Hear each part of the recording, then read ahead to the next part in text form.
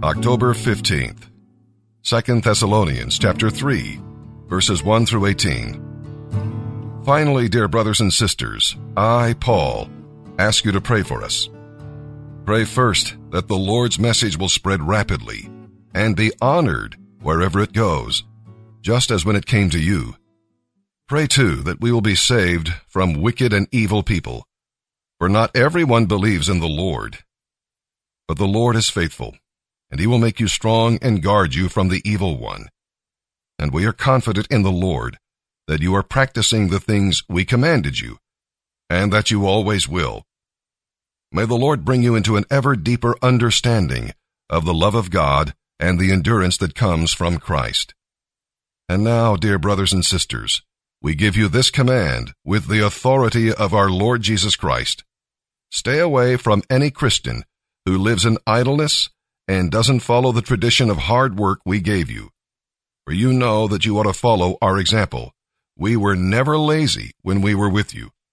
We never accepted food from anyone without paying for it.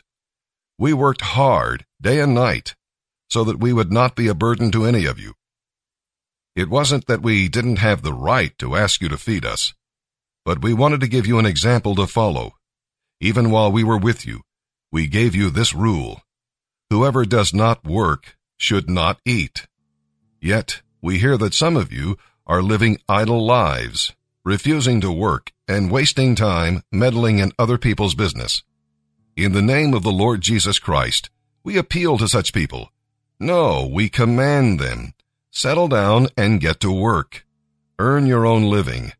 And I say to the rest of you, dear brothers and sisters, never get tired of doing good. Take note of those who refuse to obey what we say in this letter. Stay away from them, so they will be ashamed. Don't think of them as enemies, but speak to them as you would to a Christian who needs to be warned. May the Lord of peace himself always give you his peace, no matter what happens. The Lord be with you all. Now here is my greeting, which I write with my own hand, Paul. I do this at the end of all my letters to prove that they really are from me. May the grace of our Lord Jesus Christ be with you all. Good morning, everybody. This is Josh Stewart's Phase 3.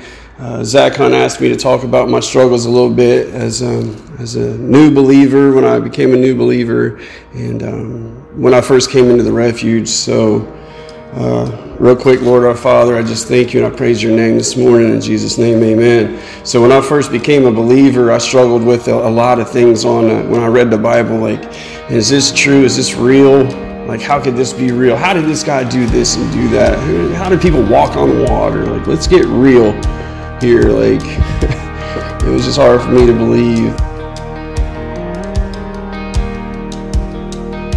Saturday was silent, surely it was through.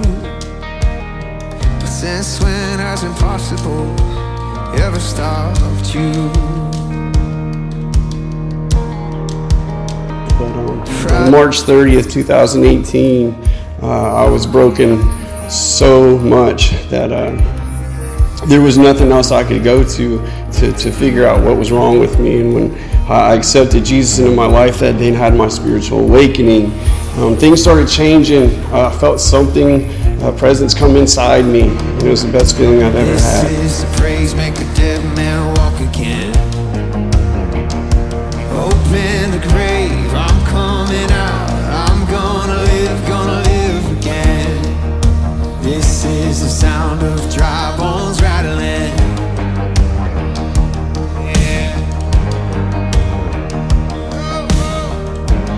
Things just started changing slowly. I started praying for a lot of understanding. I ended up falling short, though. I turned my back on God, and it was the worst feeling I ever experienced. So I went from my spiritual awakening being the best feeling to turning my back and being the worst feeling. That's why they say it's better to not know God than to know Him and turn your back from it. I felt that. So coming into the refuge, into Phase 1, it was like one of those things where what didn't I struggle with? Acceptance, pride, arrogance, what ifs, doubts, fears. This is the praise, make a dead man walk again.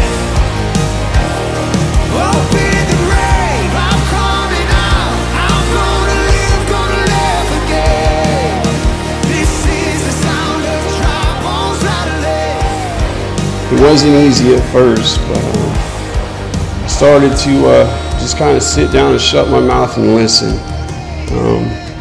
And it was very hard for someone that struggles with pride and arrogance, and it was real hard, but because the brothers around me that care about me and love me, because of my coordinators that did not give up on me, and Pastor Mike and the directors, I was able to push through and persevere. My brother Wes helped me out a lot too.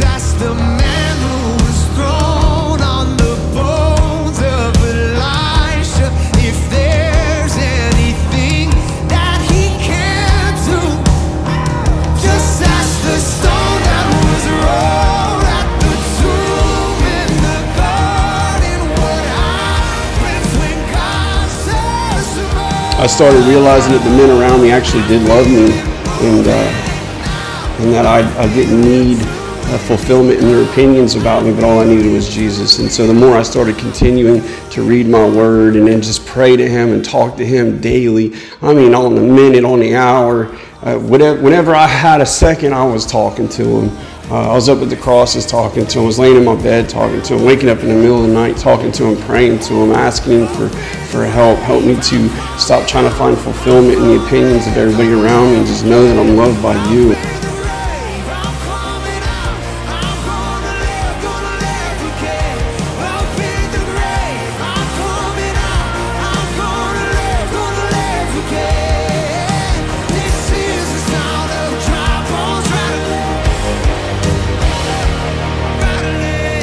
I started walking more in faith instead of what people thought about me.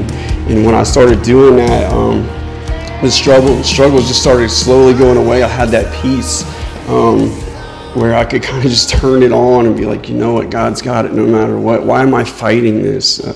Why am I arguing? Why am I complaining? Why am I just being arrogant for no reason? And because I stay in my word and stay reading my word, I know the truth. And the truth is Jesus Christ, and I say that because he is the truth. He doesn't try to be the truth. He doesn't think he's the truth. He is the truth.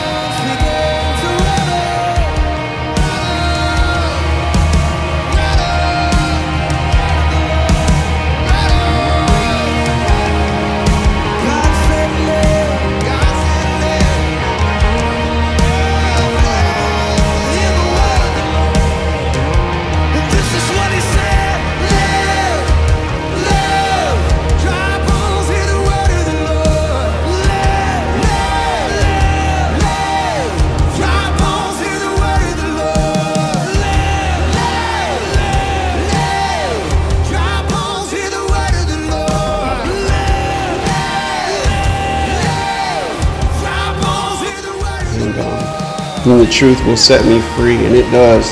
The more I know 100% and believe 100% and fully in his word and know that he is the way, the truth, the life, the more freeing it is for me, the more peace and joy I find in that. And I gotta say though, without the pain, there's no comfort in Jesus. I would have never found comfort in Jesus. I would have just stayed in the pain. In my struggles and sufferings, if I didn't know Christ, I wouldn't be able to overcome and persevere through that. I would just stay in it because he is better, I am better.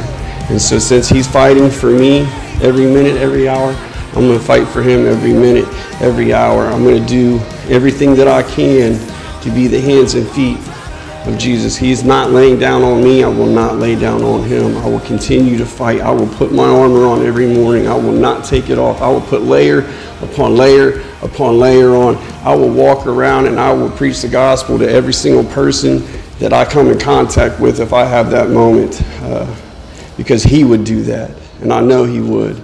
I'm not ashamed of Jesus, and saying that is overcoming a struggle as well in itself. So yeah, I love you guys. I hope what I have said can touch somebody, encourage somebody in some way, shape, or form.